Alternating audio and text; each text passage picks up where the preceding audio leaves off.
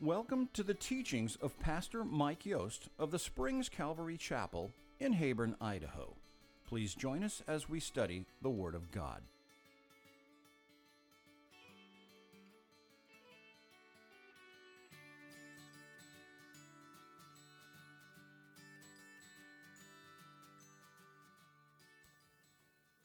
You can turn to John chapter 15. That's where we will be today. John 15. I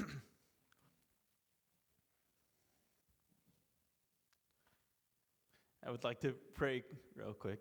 Thank you, Jesus, for your faithfulness. Thank you for your spirit. Thank you for your word. We pray, Lord, that you would have your way in our hearts. You would convict us, that you would encourage us, that you would lift us up, Lord, if we're down, that you would get us in line if we're off track, that you would make your word come alive to our hearts. And we pray, Lord, that we would receive from you today. We thank you for the words which you've spoken. And Lord, we desperately need you every single day. Would you help us to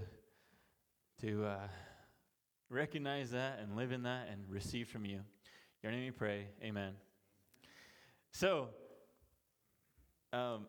is there anyone in the room who does not like fruit?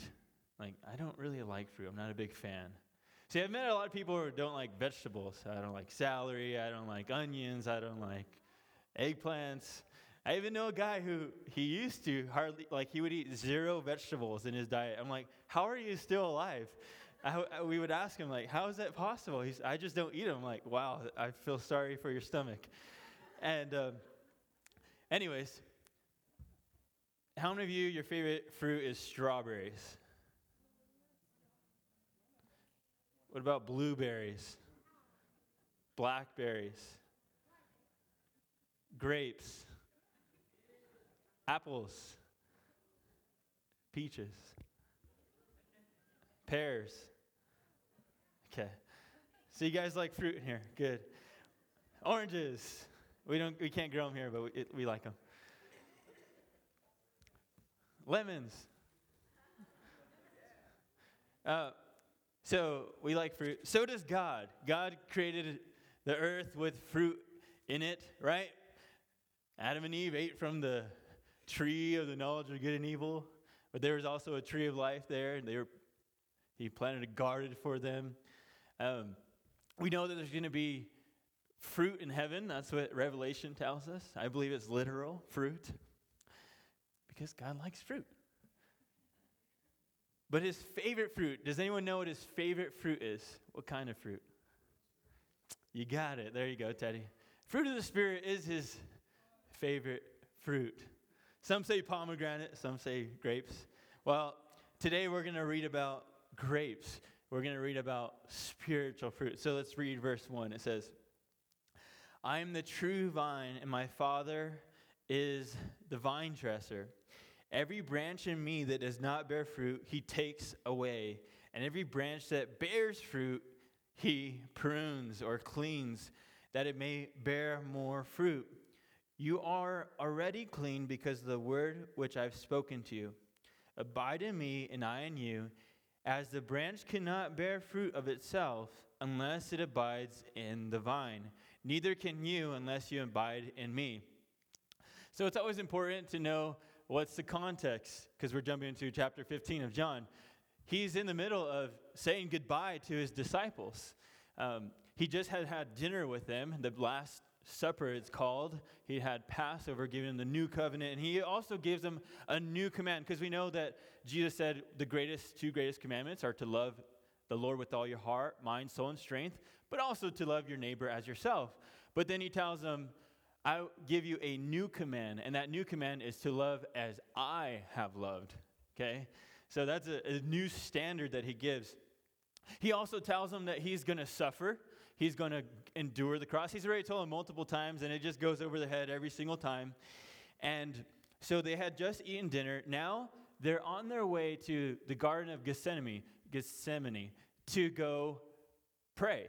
That was their custom place of praying. It tells us that Jesus went there multiple times. That's where he went to go pray. And we know, most of us that know that the disciples, they fell asleep from sorrow, but from tiredness, not being watchful. And it's possible that Jesus is right in front of a grapevine. It would be a moonlit night. They would be able to see pretty decently, I guess, for just only having a moon. But it's possible that they have grapes in front of them. Jesus was king at this. He always used what was right in front of him to give an illustration, right? The seeds, the sheep. He used the fishermen. He says, you're no longer going to be fishermen, you're going to be fisher of men now.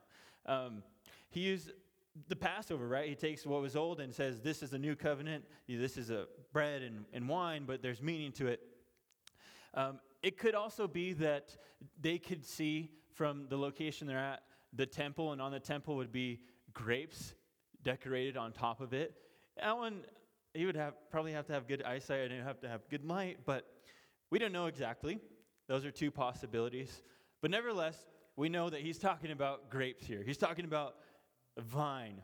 And he's giving them a simple illustration because these were simple men. If you haven't noticed that yet while reading the Gospels, these men needed things at a basic level, like at least I do, and some of us in here do. We need things put simply. And even then, what Jesus was telling them, they're like, I don't understand, Jesus. But Jesus is patient and gracious with them. So, what does he say? He starts out by saying, I'm the true vine. Probably in comparison to the nation of Israel in the Old Testament is referred to as a vine. But guess what? The fruit they produced was really bad, was not edible. And so God, right here, Jesus says, I'm the true vine. I'm the one that produces the good fruit. And my Father is the vine dresser. See, I love this illustration that he gives. Number one, God's the source of life and the source of growth. But the Father is the vine dresser, the farmer, or the one who breaks up the ground, the one who is the gardener, the one who works with the plants. And there's a point to that. God, as the Father, is also our gardener, where he is the one that's responsible for our lives, for our birth, our new birth, but our growth. See, we can get it mixed up where we think we're responsible for our growth, where it's God who does the growing. We're going to see that he's the one that cuts, prunes. He's the one that obviously waters, right?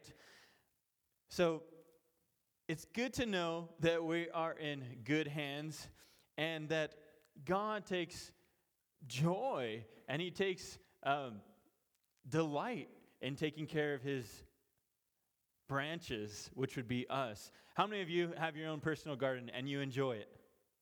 There's a lot in here. I know a lot of you. It's a source of enjoyment and delight. And so it is the same with God.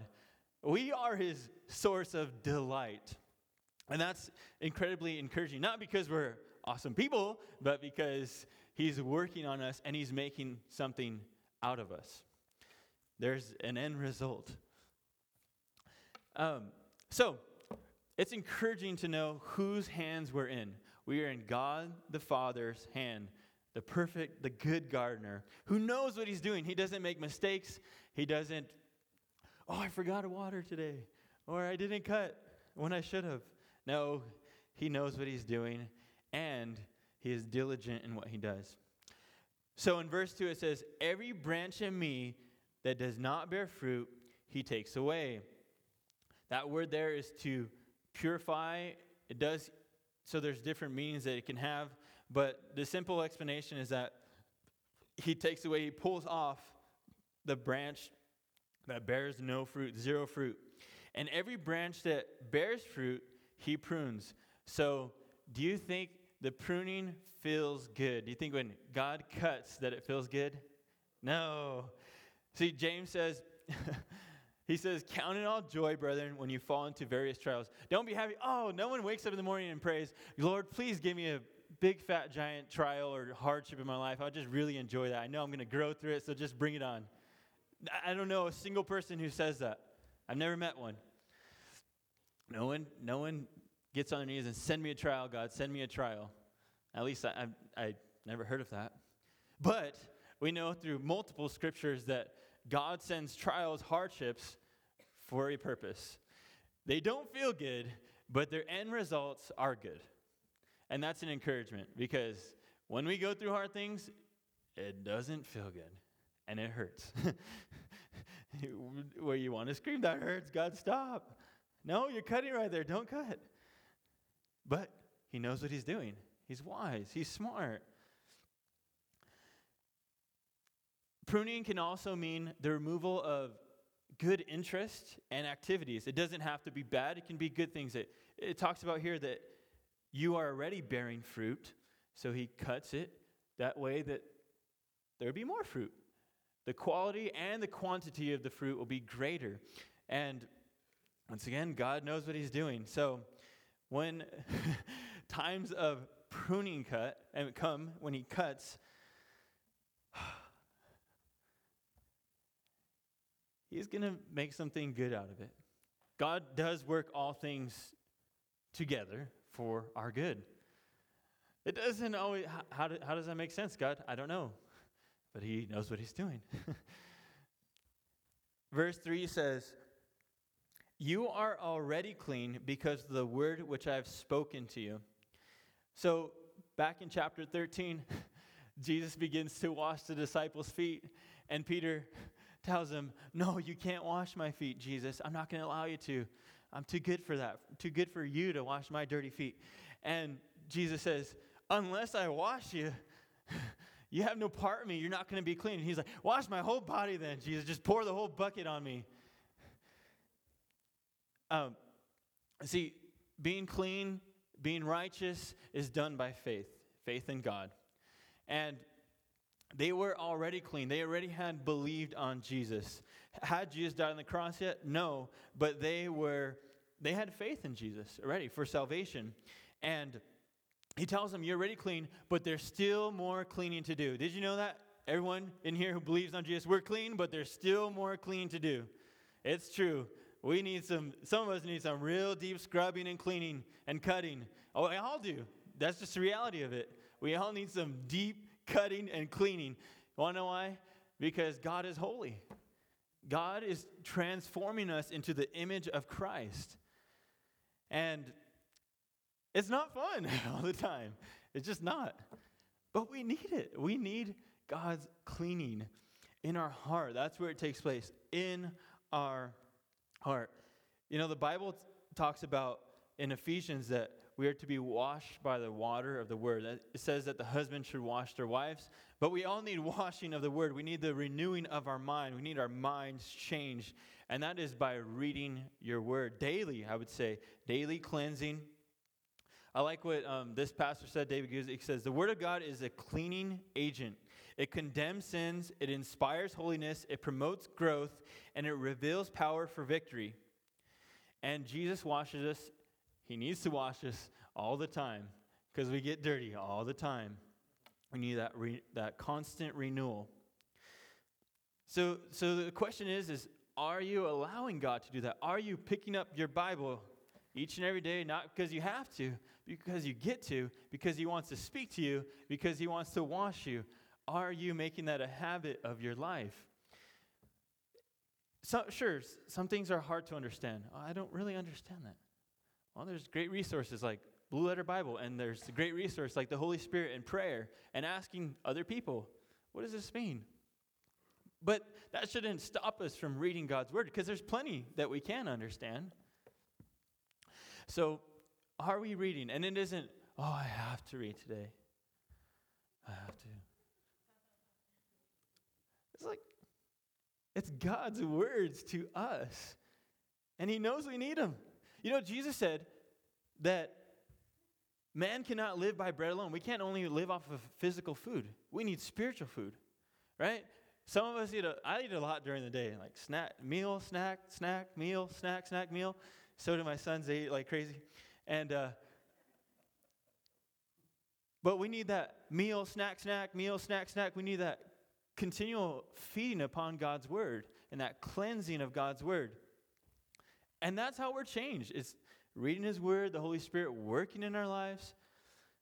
And it's that simple. but it takes time. It takes time and faith. So, he will cut, he will clean by his word. And I love verse 4. It's really been a verse I've been working on, and God's been working in my life. It says, "Abide in me and I in you, as the branch cannot bear fruit of itself, unless it abides in the vine, neither can you unless you abide in me." So I like how the ESV Study Bible put it. It says, abide means abide means to daily have a personal relationship with Jesus, characterized by trust, prayer, obedience, and joy. I also love this other definition or description. It says, abide means to humbly, consistently, persistently depend on. I can say it again. Abide means to humbly, consistently, persistently depend on. It's just been a great reminder for me that we can't do it on our own. You ever experienced that? You try really hard, but you fall short? It's because our flesh cannot produce any fruit of the Spirit.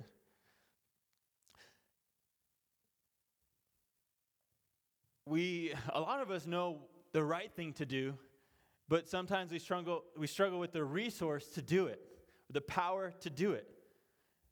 And the problem is it self trying to produce it, or is it the Spirit trying to produce it?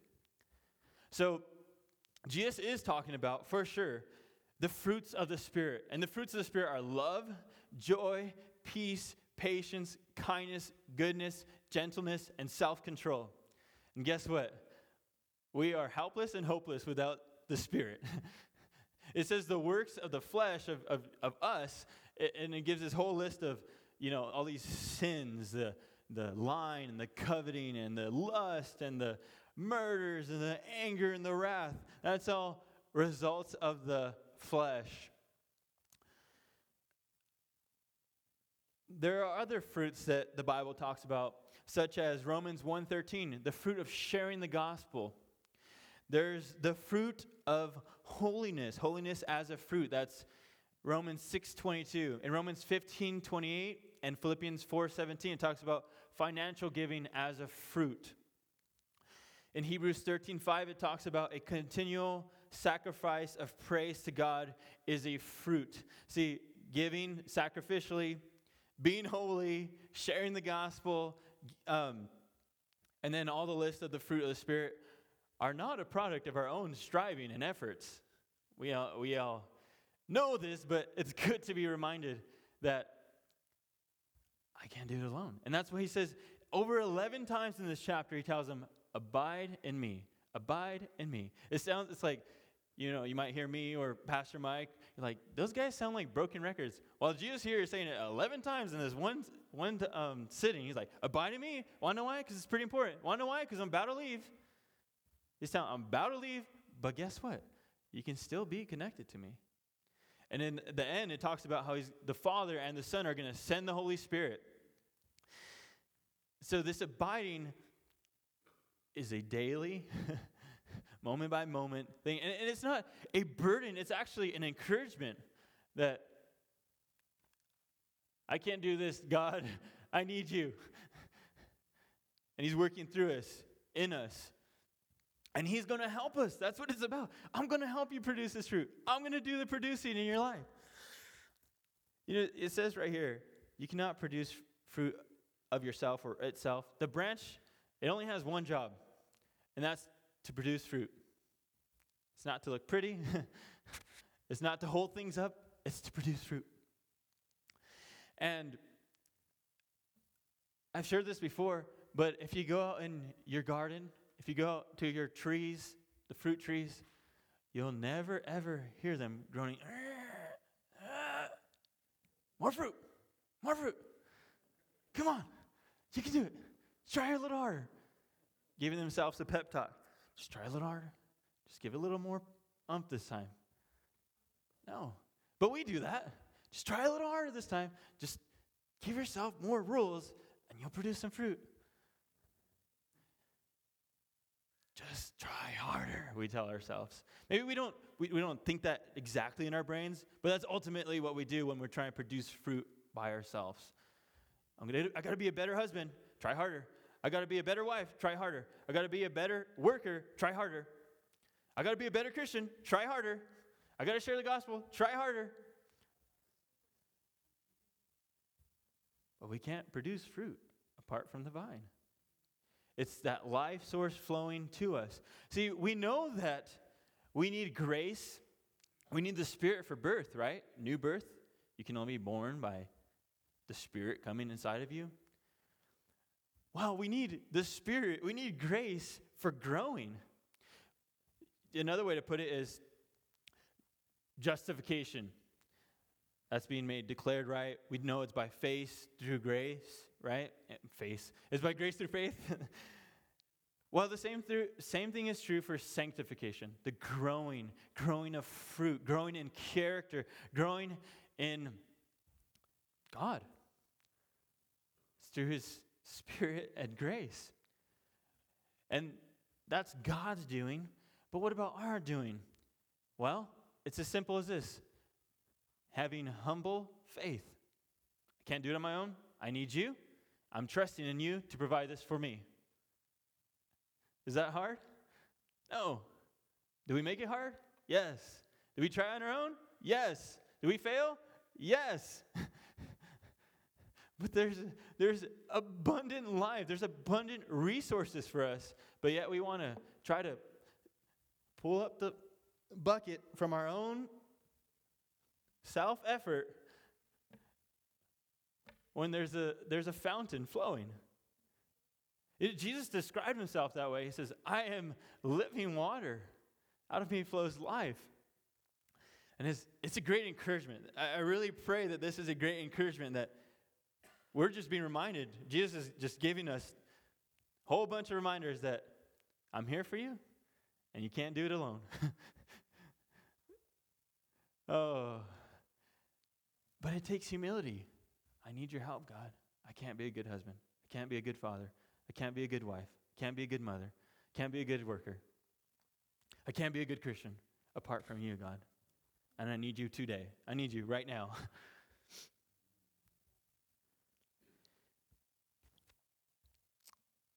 In verse 5 it says, I am the vine and you are the branches. He who abides in me and I in him bears much fruit.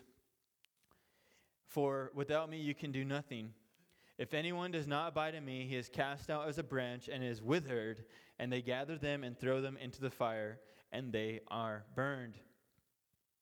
He says it again, abide in him.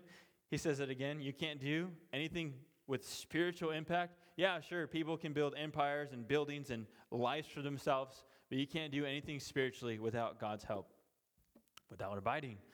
And then he says, if someone does not abide in me, he's going to be cast out as a branch, and he's going to dry up, even though he's already dry, and he's going to be chucked into the fire. In verse 2, it talked about taking away, and I believe the best explanation for this, some people say, oh, it could be that, you know, how the Bible says in Corinthians that our works will be burned up if they're in the flesh, but if they're done by the Spirit, that will be gold and good stones, whereas if they're done in the flesh, they'll be burned up. It doesn't really sound like it fits in here. It sounds like this person doesn't have life. There's no signs of life here, is what Jesus is saying. There's no evidence, so guess what's going to happen to them? Cut, thrown, eternal fire. I believe that's the best explanation for what he says here. You know, Jesus believed in a literal hell, a continual torment for souls who reject him, those who don't want him, those who don't abide in him. And so I believe that's the best explanation for the branches being tossed into the fire. And that's intense. It is. But those people don't want to abide. Those people don't want God. Verse 7 says, if you abide in me and my words abide in you, you will ask what you desire, not whatever, and it shall be done for you. So, Jesus, you're saying that if I just ask for $1 million, that it's coming my way.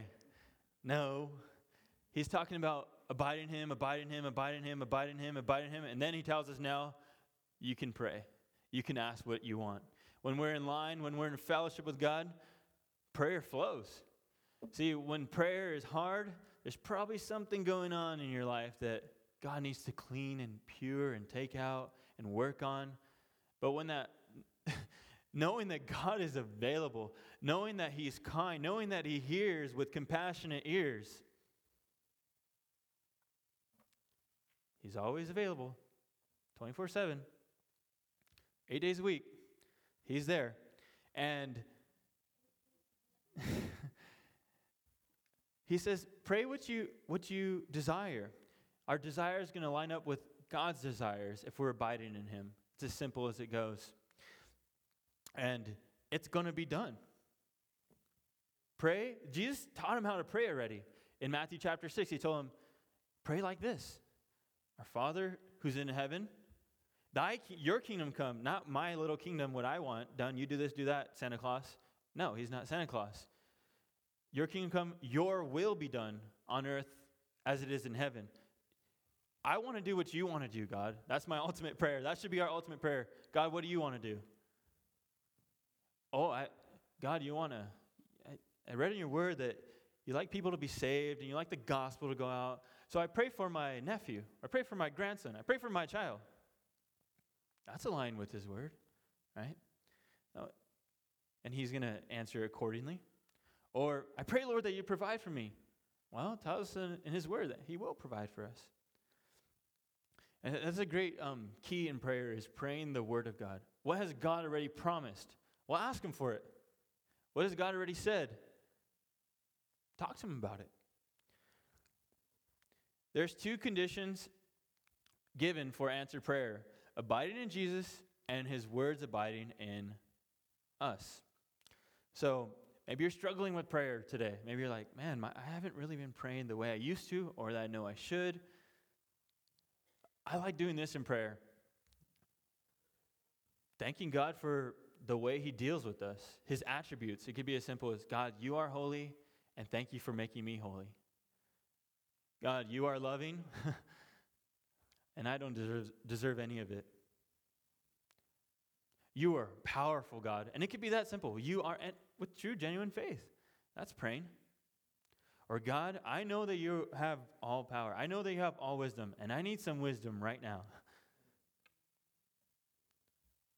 That's part of abiding with it. We're in connection. We're in fellowship. It's this back and forth type of deal. So verse 8 says, by this my Father is glorified, that you bear much fruit. So you will be my disciples. So you will prove to be. The way you know disciples is by their fruit. Jesus said that in another passage. He says, bad fruit doesn't come out of good tree. And good fruit doesn't come out of bad tree. I said it kind of weird, but he said that. That you'll know that you're my disciples. He even says, you'll know you're my disciples by the love you have for one another. That's fruit. That's evidence. See, you could say the fruit of the Spirit or the evidence of the Spirit because it's visible. You can see it with your own eyes. And this is, has anyone ever had this burden? I just want to please God. I just want to be pleasing to God. It's a good burden. It's a great burden. I want to live my life, surrender to God. But what's your will, God? What's your will for my life? I really want to know. Verse 8 is that you would bear much fruit. That's the will of God, that you would bear much fruit in your life. Not by, just try a little harder. But by his Spirit, by him abiding in us. Verse 9 says, I think this is a very, very powerful and awesome verse. As the Father loved me, I also love you. Abide in my love. That's an awesome verse. Tremendous truth. Something that we can hold on to. Are you a disciple of Jesus today? Can you honestly say that? Well, guess what? As the Father loves God the Son, so does God the Son love his disciples. Loves you, his disciple. And I'm like, they messed up in translating this maybe. Did they write that right in there? Are you sure they wrote that right? Because that's an intense love. That's an eternal love, right? There is no beginning, there's no end to that love. It's constant. It's close and personal. See, God isn't a billion trillion miles away off. He's here today. And if you believe in him, he's in you. God's love is unchanging. It's not, some days I love you, some days I don't. You remember that? Where you pulled the flower? They love me not. They love me not. Things are bad, God doesn't love me. Things are good, God loves me today. Things are bad, God doesn't love me. Things are good, God loves me.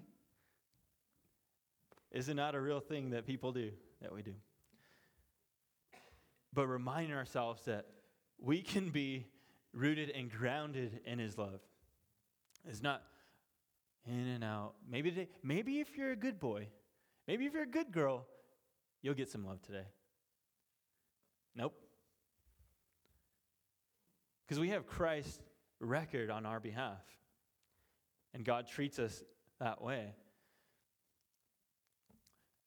It's a great encouragement. But are we trusting in that?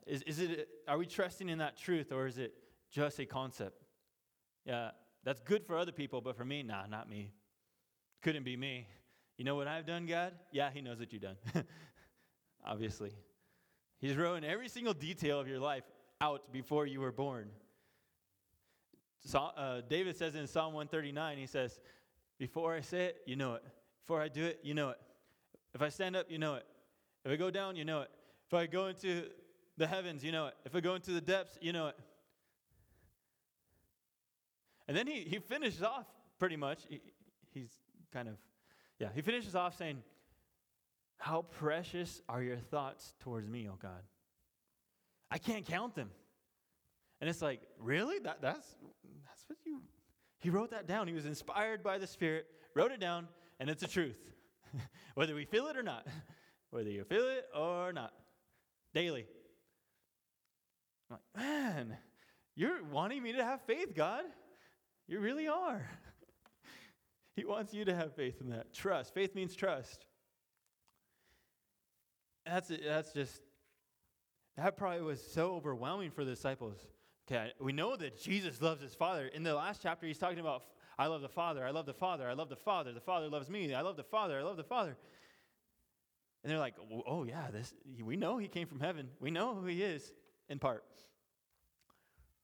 But you love me the way the Father loves you?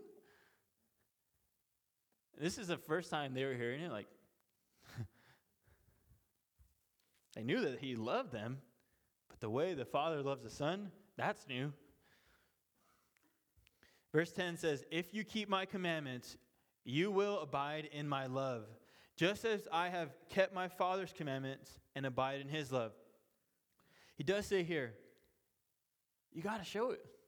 And the commandments aren't, there's a big list and I have to keep all of these. No, you can keep it simple like Jesus did. Love God and love your neighbor. And then he also added, love them as I've loved you. He's not really asking much for what he's done for us. Obedience is a sign of love. It's not the only sign, but it is a sign of love. I love my Father. I'm going to obey him with the right heart. Oh, I don't want to. I'm going to do it. And it's not, I got to keep these commandments on my own. It's keeping the commandments because you're abiding. You're connected. It's not the branch by himself. It's the Spirit working inside of us. Verse 11, these things I have spoken to you, that my joy may remain in you, and that your joy may be full. So, those are pretty joyful things that Jesus has been saying. Should cause joy inside of us. See, this joy that Jesus is talking about is not the pleasure of life with just sitting in a hammock or ease. No bad problems in my life. Nothing hard. Everything's the way that I want it. He's not talking about, oh, then you'll be happy. No. Paul says it in Philippians. In the middle of being chained up and being beaten, being attempted murder against him multiple times, I'm rejoicing. I'm counting all joy. It wasn't because, oh, things are awesome right now. Yeah, I'm in chains. Look at this. Woo. No. I like how this person explained it. They said, we can have joy because there is an exhilaration that comes from being made right with God and knowing that He does love us and care for us. It's not because, oh, I have a lot of money or I'm in good health that I'm going to be joyful. No, it's because of who I'm connected to, because of who I'm abiding in.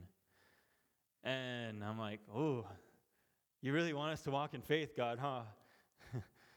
He does. He says all these things because He wants to encourage us, but He wants us to know, can't do it on your own. You need me, even to be joyful. He says it's His joy. He says, my joy. It's not just a joy. It's His joy. Like He said in the last chapter, it's my peace that I'm offering, not just a peace. I will give you my peace. I will give you my joy. And, okay, God, I want some. I want some. But it's done by faith, in humility through faith. Verse 12, this is my commandment, that you love one another as I have loved you. You are my friends if you do whatever I command you. No longer do I call you servants, for a servant does not know what his master is doing. But I have called you friends, for all things that I heard from my Father I have made known to you. You did not choose me, but I chose you and appointed you, that you should go and bear fruit, and that your fruit should remain, and that whatever you ask the Father in my name, He will give you. These things I command you, that you love one another. Once again, Jesus is saying the same thing over and over and over. Love one another. He says it in verse 11. He says it in verse 17. Because we need to be reminded of it. You see, love for one another is not because that person is such a great person, I really want to love him right now. No, love for one another is God working in and through me, and I'm going to love you no matter how you're acting. Right? Like how a father and mother should be. I'm going to love you when you're bad and when you're good and in between. And that's the love of the Father. That's the love of the Son. And He calls us to that. It's not, oh, that person is so nice. No, that's a mutual love. This here is talking about agape love. It doesn't matter what they look like. It doesn't matter what they've done. I'm going to love them. I'm going to forgive them. I'm going to be kind. Jesus says, when it says to love one another, it also means to be sacrificial. It says right here in verse 13 that he's going to demonstrate the greatest love, and that's laying down His life for others. He's giving His life completely. He's putting everyone else above Him. And we're called to do that. In our homes, at our work, non-Christians, Christians, I'm going to put others before me. It's called dying to self. Once again, it's not something we can do on our own. It's something that we participate in. Yes, God, I need to die to myself. Now, kill me. Kill my flesh. Because guess what? I want to let my flesh live and do what my flesh wants. But I'm going to put this person above me. I'm second. Jesus demonstrated that perfectly by dying on the cross. Ultimately, by dying on the cross. He left His rights. He left His privileges. He left His glory. Came down for us. That's an encouragement. But that's also an example for us. And we love because God loved us first. We're not mustering it up. We're not striving. We're allowing it to flow in and through us. verse 14, he gives them a new privileged position. See, he says, "You're no longer do I call you servants." And the idea here that he has is a servant, they're just told, do this, do that, jump this high, dig this hole, make me some food, and you do it. No questions asked. Why? No questions asked. Just do it. Whereas a friend, let me explain to you why I'm digging this hole. Let me explain to you what I'm doing with this preparing of food. And so he gives them a new position, and that he gives them insight into God the Father's plan. And that's the idea of being called a friend, is they're in the know. They have God giving them insight, and so they're his friends. There's only two people in the Old Testament who are really called friends of God. We all pretty much know that Abraham was called a friend of God, right? He talked to God face to face. There was also Moses, where he talked to God face to face. And those are the only two guys out of all the Old Testament where it refers to them in the New Testament as friends of God. But here, Jesus says, if you're my disciple in the New Testament, you're my friend. It's like, whoa. But once again, you know who I am? You might say, oh, I'm slow. I don't really understand all that the Bible says, and how could God call me his friend? Well, guess what? The disciples themselves, they were slow to understand. Jesus says, like, why don't you understand this already?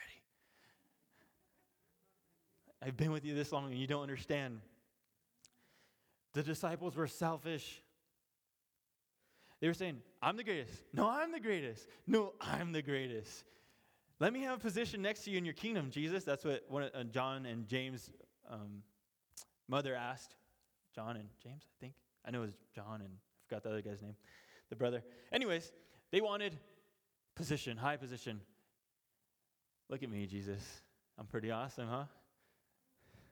No. They had empty promises. You ever had an empty promise to God? I'll do this for you, God. I'll do this for you. I'm so excited. I'm going to do this for you, God. Doesn't happen. Peter was a great example of this. I will go with you and to the point of death. He says, nope, you're going to deny me 3 times. That you even knew me. Not that you're one of my disciples, but you say, I don't even know him. And these are the men, because they were just fighting in the, 2 chapters back, the same night. Oh, I'm the greatest. No, I'm the greatest. These are the same men that he says, you are my friends. I love you. It's like, oh, that's encouraging, because I am messed up, and so are you. We're all messed up. We're all sinners. But the love that God has for us, the kindness that he has towards us, oh, it's refreshing. And guess what? His kindness leads us to repentance. His kindness is intended to change us, change our hearts, change our minds, change our attitudes. That's what his kindness does. It doesn't say, oh yeah, God has all this kindness and goodness, I'm going to go sin. No, you were made dead to sin. Don't walk anymore. Sin no longer has dominion over you. Now live in grace, under grace. And that's it. That's what it's all about. It's his mercy and his grace. You're my friends. Who are we? Right? David says, who am I that you would even consider me, God, in the Psalms? But here in the New Testament, he says, not only do I consider you, but you're my friend. That's pretty radical. And Jesus is saying radical thing after radical thing, and we're like, these guys are like, are you sure? Are you sure? I like verse 16. It says, you did not choose me, but I chose you. And there's a reason why I chose you. And it goes back to the beginning. He says, to bear fruit. And he would want much fruit. That you would bear much fruit. See, the people of that time, and even today, when they liked a teacher, they would go to his teachings, right? And people do that. Oh, I really like this teacher. Or even online, I really like this teacher, so I'm going to keep on listening to him. I like the style of this church. I like the way they teach the word. So the audience would choose the teacher, whereas Jesus is choosing the audience. So this was backwards for them.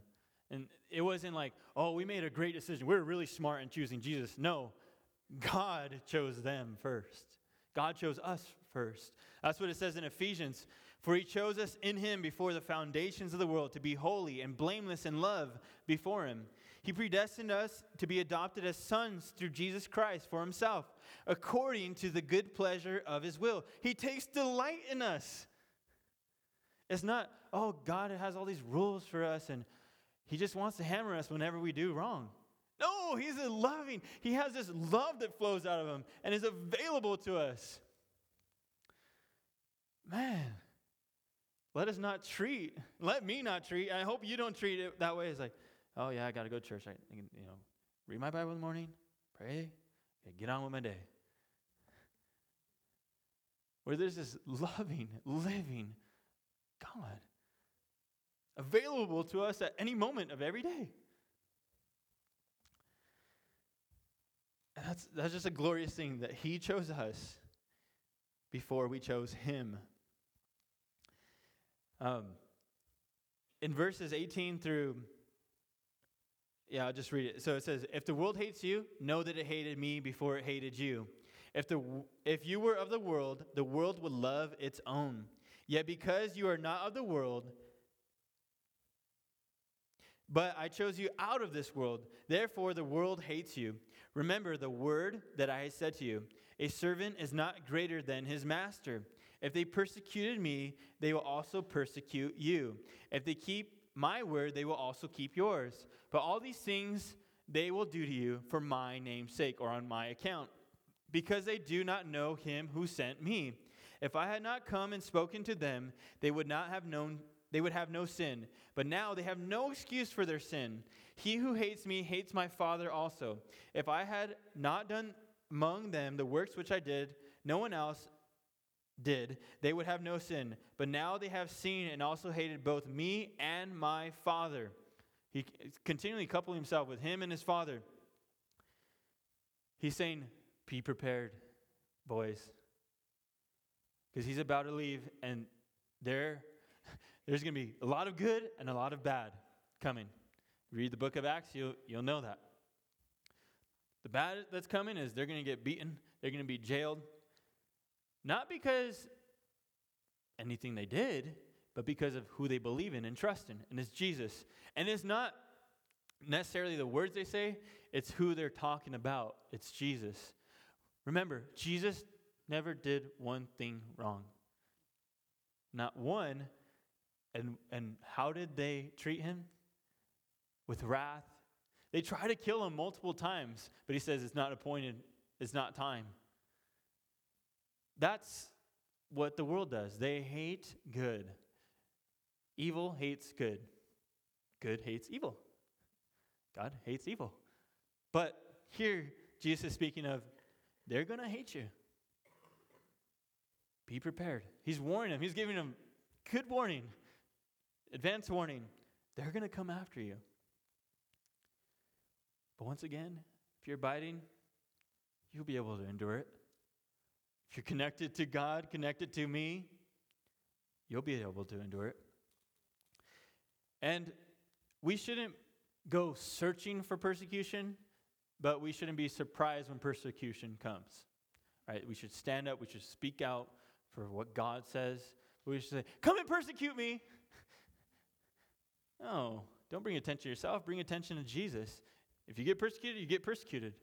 Right? There's people all over the world, even north of us.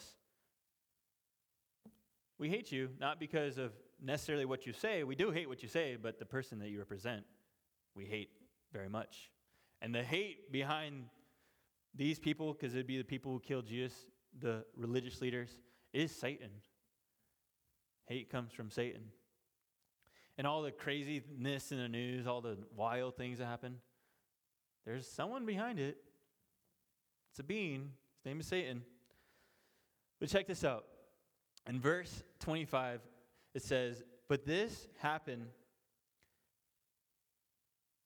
But this happened that the word might be fulfilled, which is written in the law. They hated me without cause. There's no reason for the hate, but they brought it. And that's Psalm 69:4. Verse 26 says this, but when the helper comes, whom I shall send to you from the Father, the Spirit of truth, who will proceed from the Father, he will testify of me.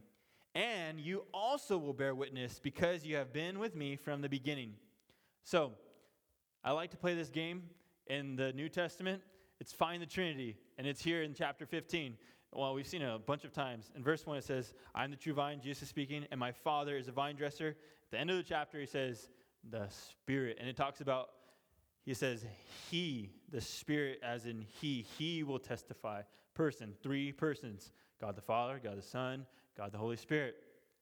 It's just a fun game because there are people who say, oh, there's not really a Trinity. It's not in the Bible. Well, on a lot of pages, it's a fun game to play. Look for the Trinity. He's there. And almost all the epistles, Paul starts off oftentimes from God the Father and from the Son. And then he talks about the work of the Spirit in the life of the believers. So it's just a fun thing. But he promises them. He had already promised them there's going to be help. I'm going to leave you, but not entirely. We're going to relate in a different way. Jesus doesn't become the Holy Spirit, but he sends the Holy Spirit.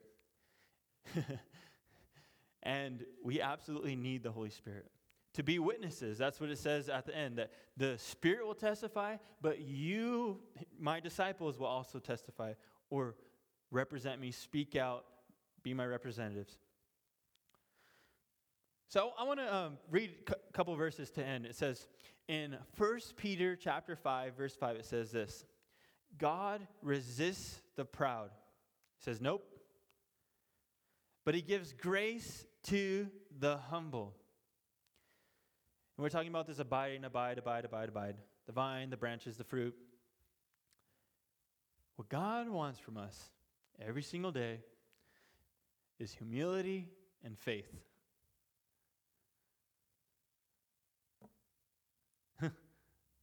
He made it pretty simple.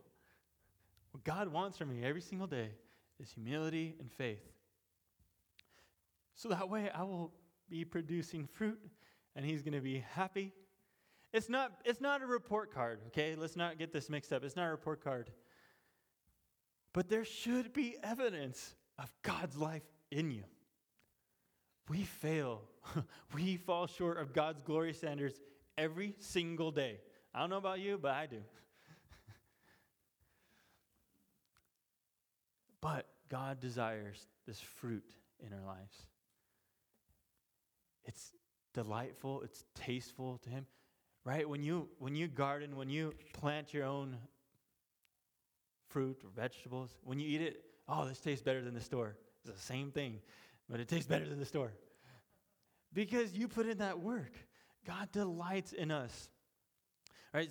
I get this, and people are, push back like, God's not oozing over us, but he enjoys us. He enjoys our relationship. It says it over and over. In the Old Testament, it says that he dances and he sings over us, that he will. That's in Zephaniah 3:17. You might say that's out of context, but in the New Testament, it says there's a lot of rejoicing going on when the lost sheep is found, when the coin is found, and when the lost son comes home. Right? Jesus didn't come and die on the cross to say, yeah, you do your own thing and I'll do my own thing. No, he died on the cross to say, come and abide in me. I also like this verse. It's Micah 6:8. It says, he has shown you, O man, what is good, and what does the Lord require of you? To act justly, to love mercy, and to walk humbly with your God. God doesn't make it complicated. We do. Oh, and then we just need to ask for forgiveness. God, forgive me for making it complicated. Forgive me for creating my own system of relating to you, right? Because we're under grace. We're not under the law. And I have been encouraged by reading God's word, and the pressure's off of you. We participate. We say, I need your help. God, produce this in me. Move this through me. Work this in my heart. But I'm not doing it. I'm participating. It's not, I just sit in my chair at home and just sit there all day long. That's not what he's talking about. Receiving from him is what he's talking about. Maybe you need to repent. The Bible word, repent. God, I have been doing it in my own strength. I've been trying to be a good Christian at my own strength. You know what? You need to repent. And he's like, are you kidding me? He's not going to say that. Because guess what? He already knows it. If you read Psalm 103, it talks about how he removes our transgressions as far as the east is from the west. It talks about how he's patient as a father. Maybe you are abiding, and I'm glad you are. Keep producing fruit. And guess what? God will prune us continually till we go home. But the beautiful thing about fruit, it's delightful to God our Father, but it's delightful to other people. When we're loving, when we're joyful, when we're patient, when we're gentle, when we have self-control, it makes life a lot easier for everyone. Not just you, everyone. Oh, there's peace in the home. There's peace at work. God didn't come to burden us. God came to set us free and give us life, and life more abundantly. This fruitful life. And maybe you've been struggling to pray. Maybe you've been struggling to read. Man, my trials, my burdens are weighing on me. There's someone there. He's ready to hear you. He's ready to talk to you. He's ready to speak to you. You go before God today. You pray. Lord, is there anything I need to change? Lord, have I been striving on my own? Lord, produce a lot of fruit in me.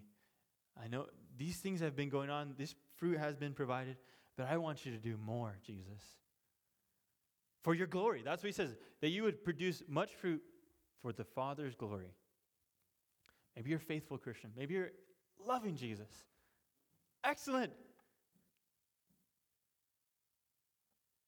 Ask him for more fruit. Because guess what? He likes it. He likes it. So let's pray together. Thank you, Jesus, for your word. We thank you for your spirit. We pray, Lord, that we would not be burdened, but that we would be free. We'd be free to live for you, to love you. Thank you for loving us with this unending love, with this love that doesn't give up on us. We pray, Lord, that you would change us, that you would purify us, that you would make us beautiful grapes and grapes out of our lives. Oh, Lord, but that you would bring honor to your name through our lives, that you would bring praise to your name through our lives. And we pray, Lord, that if your word is not making sense to us, that you would make it alive in our hearts, that your spirit would do that. We pray, Lord, that if our prayer is struggling, that you would just open up the floodgates, Lord, that you'd speak to us and we'd speak to you. We know that, and that we would know that you're not angry, but that you're loving. God, change our wrong thinking of you in so many different ways, in so many different levels for so many different people, and make us to be just a sweet aroma to you, God. We want to live lives that are pleasing to you. And we thank you for giving your life for us, for setting us free, for forgiving us, and would we live our lives for you in return. Thank you, Jesus, for your faithfulness. Thank you that we can abide in you, that you are our life. In your name we pray. Amen.